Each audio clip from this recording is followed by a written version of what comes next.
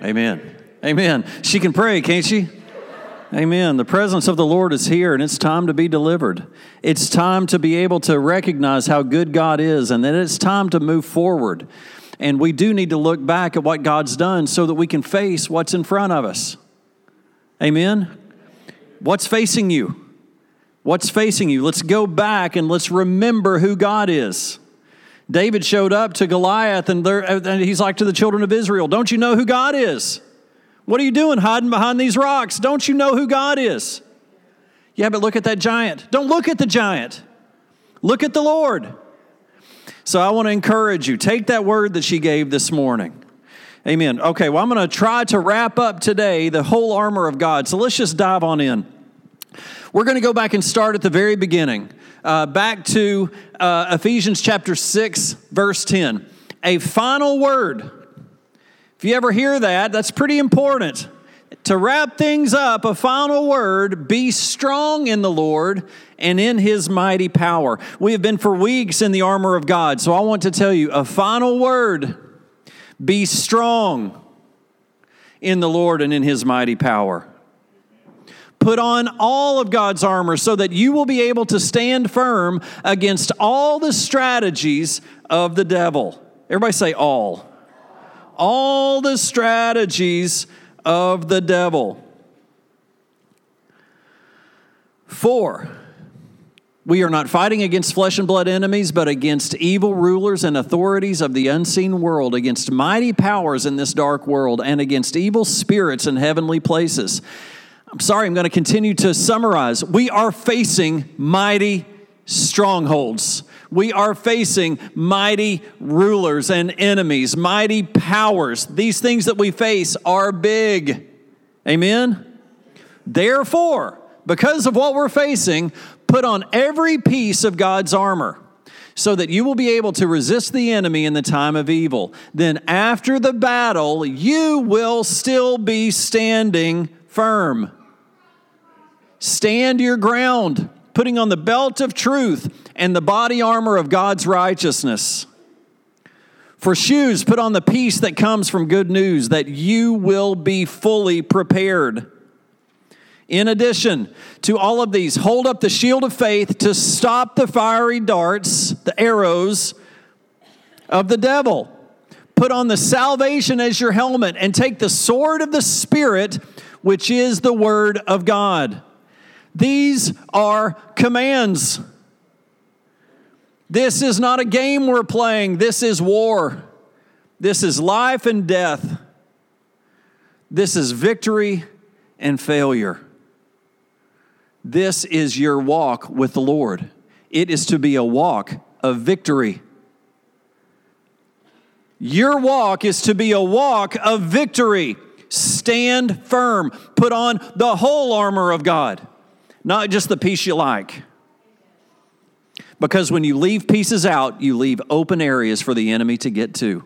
And let me tell you, the enemy is strong and knows where your gaps are. Put on the whole armor. Finally, today, pray in the Spirit at all times and in every occasion. Stay alert and be persistent in your prayers for all believers everywhere. So as we wrap up the entire armor of God, what does He say to do? After we've put on all the armor, pray in the Spirit. Pray in the Spirit. When in spiritual battle, when at spiritual war, when we are in a spiritual war, it's not time for prayer requests. Did you hear me? This isn't the time to give your requests. This is the time to pray in the Spirit according to God, according to His armor. It's time for battle. My battle, I must be praying in the Spirit. I'm going to show you what that means. Not praying, and I want to kind of highlight, I've already highlighted the word in, because I want you to think about that. I've really had the Spirit of God speaking to me this week about this word in. Pray in the Spirit. Not your words. Don't pray in the flesh. Don't pray in the world. Don't pray your desires, not your fusses. Not now. That's not the time for this kind of for that kind of prayer.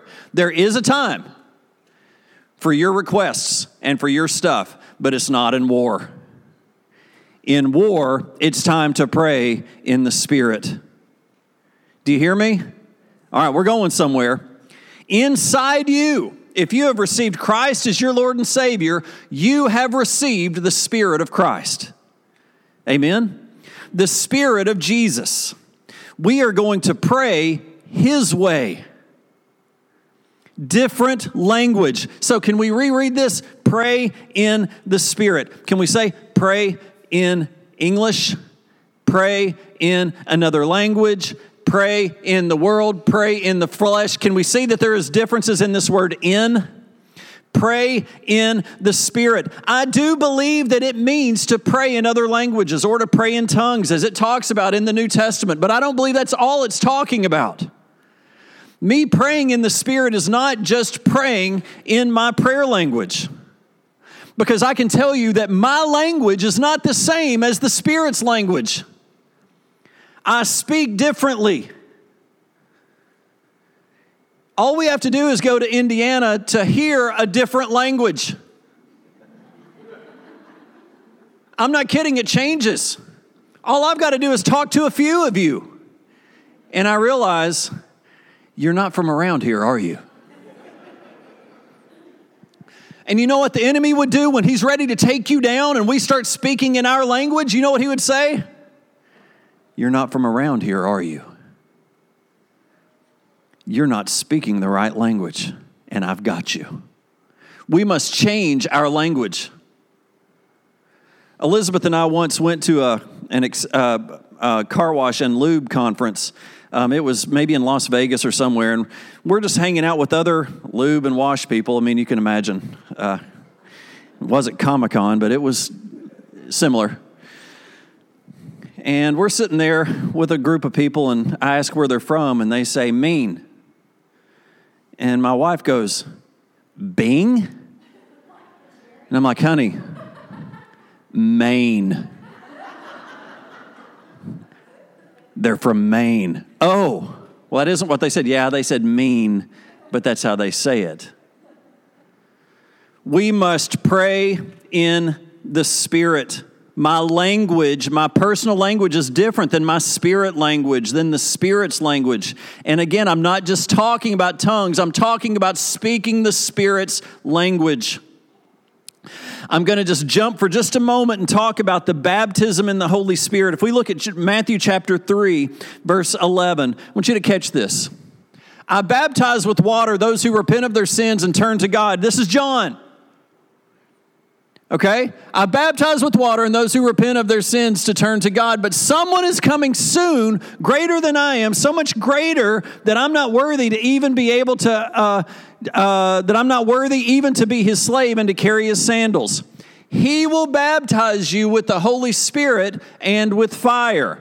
Do you see earlier, he is talking about being baptized in water. There is a difference between a water baptism and a spirit baptism. Everybody say amen. That's what they're saying here, right? I baptize with water. Someone is coming later that will baptize in spirit. They're two things. I'm going to show you from Scripture they are two separate things. There are 5 instances in the Word of God where it talks about people being saved, people receiving Christ as their Lord and Savior, and then secondly, separately, being baptized in the Holy Spirit. I can give you all those 5 instances sometime after service. I'm going to show you one from Acts chapter 19, verse 1. I love this one. I think this one just says it so clearly. But it says, while Apollos was in Corinth, Paul traveled through the interior regions until he reached Ephesus on the coast where he found several believers. Did you receive the Holy Spirit when you believed? He asked them. No, they replied, we haven't even heard there is a Holy Spirit. Now, can I give some context very quickly? They're already saved. He's asking, did you receive the Spirit when you believed? When you went through your salvation experience, did you receive the Holy Spirit? Do you catch this? I'm not, what would you call it, elaborating or maybe making it more than it is? Sticking right to Scripture. Catch this. Then what baptism did you experience? And they replied, the baptism of John. What did we just learn was the baptism of John? Water. Good. We're all on the same page. I have been baptized in water. I have the video. I was 5 years old. Had to stand on the pastor's foot because they didn't have a seat or a step like we've got. So the second he let go of me, I went under and swam out. I went under the water and out. At 17 years old, I received the baptism in the Holy Spirit. 12 years later. Was I heathen? No. Was I less saved? No. Separate experience. I'm going to show it to you. Let's keep going. What baptism did you experience? Water. John. Okay. Paul said, John's baptism called for repentance of sin. But John himself told the people to believe in the one who would come later, meaning Jesus. As soon as they heard this, they were baptized in the name of the Lord Jesus. Then Paul laid his hands on them, the Holy Spirit came on them, and they spoke in other tongues and prophesied. How far am I going? There were about 12 men in all. Separate experience. In those 5 experiences, 4 of them, there were tongues present, spirit language present. In the 5th one, it's argued that it was there also, but only in 4 of them does it talk about this spiritual language or praying in tongues. Okay, so a separate instance. People came, received Christ as their Lord and Savior, believed in the Word of God and in Christ's way. It says this baptism was the baptism of the repentance of sins. This is water baptism. This is your salvation experience. Then separately came the baptism in the Holy Spirit. Amen? Are we together? Let me tell you, this is argued through church. I can't see how to argue it. I'm not going to argue it. Let's continue. They didn't even know. Still believers, but without Spirit's baptism, Jesus' baptism. Again, I want to tell you, if this is not the way you've been taught, this is a lot to take in. I want to encourage you. Dig. Do your own digging. Get in the Word. Let the Spirit of God confirm in you. Don't just take my word for it. I cannot live on my parents' salvation. I must live on my own. When hell shows up at my door, I don't have someone else's stuff to stand on. I must stand on my own. I must be fully equipped with the armor of God when I face my enemy. I can't allow somebody else's equipping. David tried to wear the king's equipping, and it wouldn't work. He said, no, I'll show up with my little sling and a few rocks. That's all I need. That is all he needed. It wasn't the sling. It wasn't the slingshot and the rocks. It was the Spirit of God. I don't need these things from the world. I have the Spirit of God. Let me go. Ooh, I can feel the Holy Spirit in this place right now. Inside you is the Spirit. Confirm this yourself. So back to the beginning, literally changing our tongue to where we are not speaking our language, we are speaking the Spirit's language. It says in Scripture, as the Spirit gives utterance. That again is sometimes confusing, thinking that is just praying in tongues. No. I want you to know that sometimes when I face something, the Holy Spirit will give me the Word of God to speak out to the situation I'm in. That is the Spirit giving me utterance. It's not always a prayer language. It's not always something, sometimes it's as simple as saying no. Sometimes it's as simple as saying yes. It does not have to be so doggone confusing. The Spirit gives me utterance. I believe the Spirit is giving me utterance right now. The Spirit will change what I would usually say, either in English or in other ways, if I yield my tongue.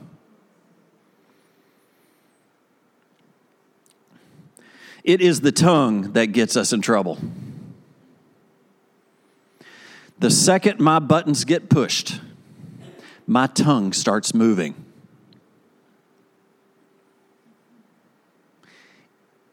It's before I can even think. My tongue will start moving. If I can think, usually I can stop what I'm going to say. But sometimes my tongue takes over my body. And the things that I've said, I can't get back. Positively or negatively. I can ask for forgiveness. I can tell you I didn't mean it. But it's already done the damage. When in battle, we must pray in the Spirit.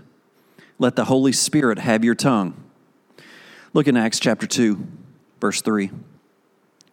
Then what looked like flames of tongue of fire appeared and settled on each of them, and everyone present was filled with the Holy Spirit and began speaking in other languages, as the Spirit gave them this ability. So I am talking about letting the Holy Spirit have your tongue and being able to speak the Word of God when He gives it to you. But I will tell you, sometimes the tongue gives you something bigger than you, bigger than your understanding. And there was a time at Pentecost when they came out praying and speaking in tongues, and they were speaking foreign languages. And I've heard of examples today where that happens on foreign fields, where someone that's never known the language begins to pray in another language and is speaking directly from God to that nation. Awesome.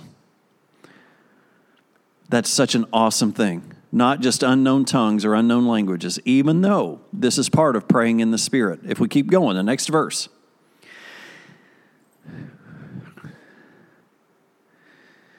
Where am I? It's verse 4. Everyone present was filled with the Holy Spirit and began speaking in other languages. The Spirit gave them this ability.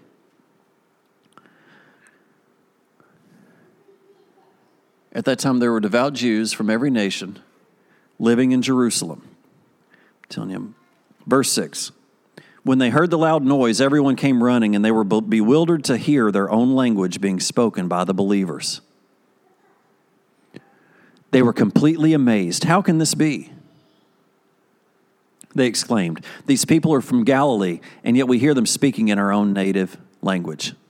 They were praising God in foreign languages. And do you know what the people did that heard them?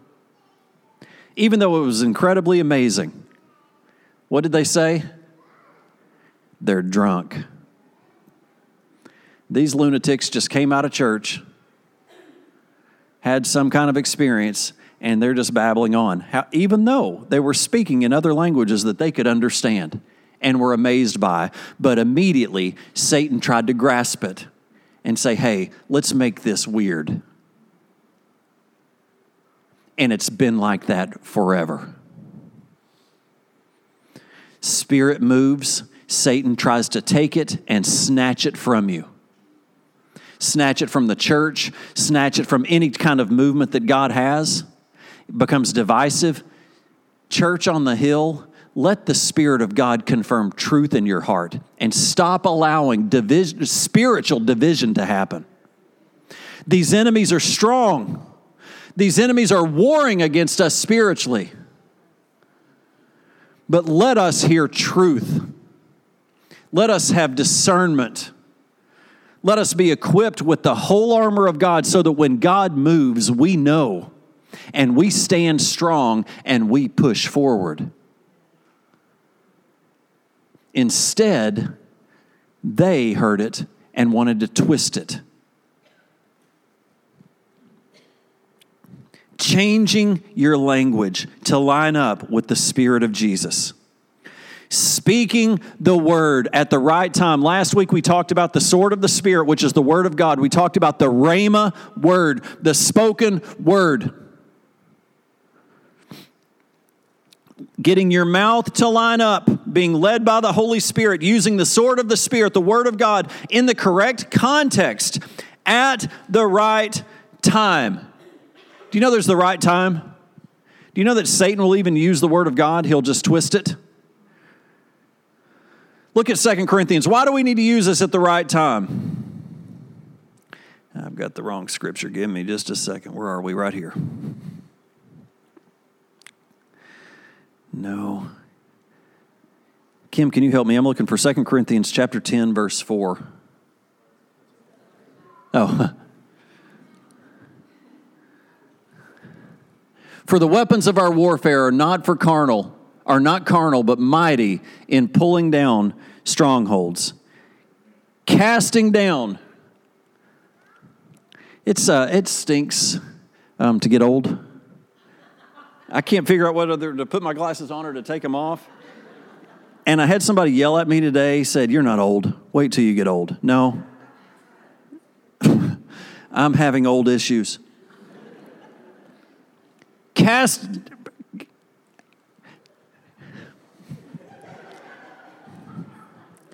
I want you to know, this is funny, but don't check out.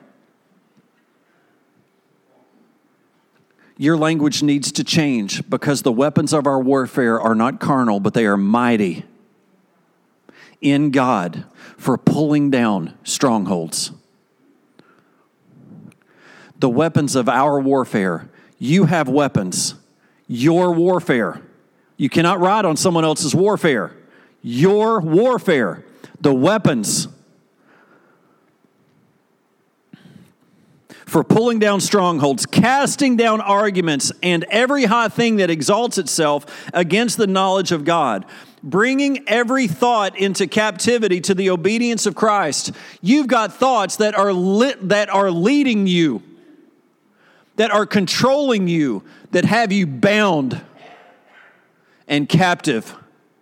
I want you to know that the weapons of our warfare are there to set you free from those thoughts.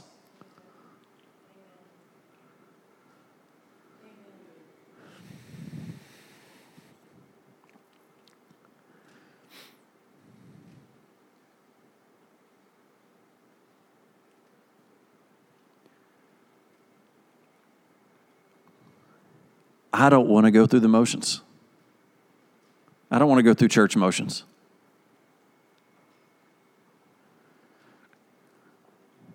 I want us to have victory over our thoughts. I don't think there's anything more powerfully negative in my life than my thoughts. There's not anybody here that's strong enough to take on God to take me over. When I've got God in my life. I've got God in my life. There's nothing here that can take me. Nothing. But the thing that can get me is my thoughts. And I stand here trying my best to just pour myself out to make a connection. So I guess I'm getting a little bit on the drama side or emotional side to try to break through that stronghold of church and into the Spirit of God speaking to you. Because my thoughts have such a negative impact on my life. Just yesterday, Elizabeth asked me a question, driving home, and my thoughts literally want to take me off the road. And let me tell you, God's good. I'm in a great place. I'm not in a bad place. But even being in a great place, your thoughts will derail you. And I don't want to go through the motions. We have just gone through the whole armor of God, and I feel like we're kind of wanting to stall out again. No, I don't want to stall out. I want to go forward. Have you ever had your car stall? Sucks. Pardon my French. I don't like it. I want to go forward. My being equipped with the weapons of God, my being equipped with the tongue of the Lord, bringing every thought into captivity to the obedience of Christ. and being ready to punish all disobedience when your obedience is fulfilled. It's time to war God's way. Putting on the whole armor and using it.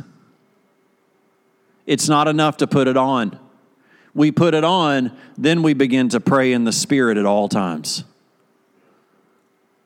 1 Corinthians chapter 14, verse 2, I'm almost done. If you have the ability to speak in tongues, you will be talking only to God. Since people will not be able to understand you, you will be speaking by the power of the Spirit, but it will all be mysterious. Getting a prayer language, praying in the Spirit, whether it's in English or whether it's not in English, when you're not praying in English, but you're praying according to what the Holy Spirit is giving you through your prayer language or even through a prophetic gift, a spiritual gift of praying in tongues, you pray the perfect will of God. Praying mysteries that Satan cannot understand. You have the ability. You have the ability. So as we wrap this up today, I'm going to give you one last instruction from Ephesians chapter 6. It's the last piece of this. And pray for me too. Ask God to give me the right words so I can boldly explain God's mysterious plan that the good news is for the Jews and the Gentiles alike. He ends this entire piece of being equipped with the whole armor of God, asking you to pray for your pastor and for your church.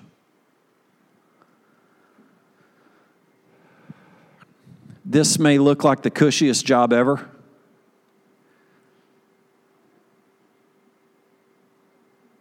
Everybody makes fun thinking we sleep all day and come in on Sundays and then have the rest of the week off all week. And I mean, it's just hilarious. And that's okay. You know, it's okay sometimes just to think that. But we need prayer. Pastor Justin, Michelle, myself, my staff, my deacons, these new deacons coming in, we are at war. We are at war in this city. We are at war with the big church across our city and across our state, across our nation. We are at war. And we need prayer. I need prayer. The office of pastor needs prayer. Do you hear me? The Apostle Paul, fully knowledgeable, fully equipped when it comes to education, and he is walking with the Spirit of God, wrote 2/3 of the New Testament as saying, I need prayer. Church, we have got a place to go, and we must go. But it has to start with us. It has to start in our heart. We must individually begin to take our thoughts captive according to the Spirit of God. We must start battling and having victory by the Spirit of God. And then allow that Spirit to overflow as we go out of here. But as we end, I don't want you to leave without making a commitment to the whole armor of God. Get back in Ephesians chapter 6. Start studying righteousness and truth and the shoes to carry the good news. Faith. Start studying love. Start studying the fruits of the Spirit. Start getting to know the Lord. Start getting to know His language. So that when the enemy shows up, you don't speak their language. You speak God's language. Amen? I just ask the Lord today just to penetrate your heart. And if you have never experienced the baptism in the Holy Spirit, it's time.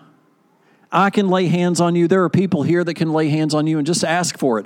The same way that you ask for your salvation, just asking to be baptized in the Holy Spirit. It is a very simple process, but a very needed one. I can tell you, I was baptized in the Holy Spirit in my shower.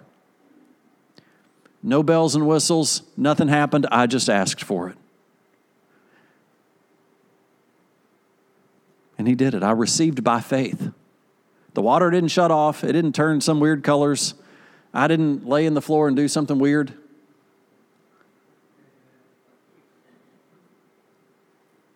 but he filled me. It's real. Jesus came to baptize you in spirit. Water baptism is a baptism of repentance of sin. It's the image of the dead man going into the grave and the new man coming out. But do you know that when Jesus came out of the water, the Holy Spirit ascended on him? So I just want to encourage you. If that's something that you desire, come up. We're going to open the altars at the end of service. We want to pray for you. I want to pray for you. Don't miss this. It's so good. Let's just pray. Father, in Jesus' name, I just come against any type of wrong teaching, and I just ask for truth. I'm not trying to claim that my teaching's right. Lord, we need your Spirit. We need truth. We need the Spirit of Christ and the mind of Christ to give us truth, as we may have spiritual strongholds, religious strongholds, trying to hold on right here. In Jesus' name, I ask you to break every religious stronghold and every religious spirit, that we would be open to the Spirit of God and that we would begin to pray by your Spirit, in your Spirit. Because, Lord, when I face my enemies, and if I'm not praying by your Spirit, I'm losing. Father, I thank you for our church. I thank you for mercy and for grace. I just praise your holy name. You are so good. And we just worship you.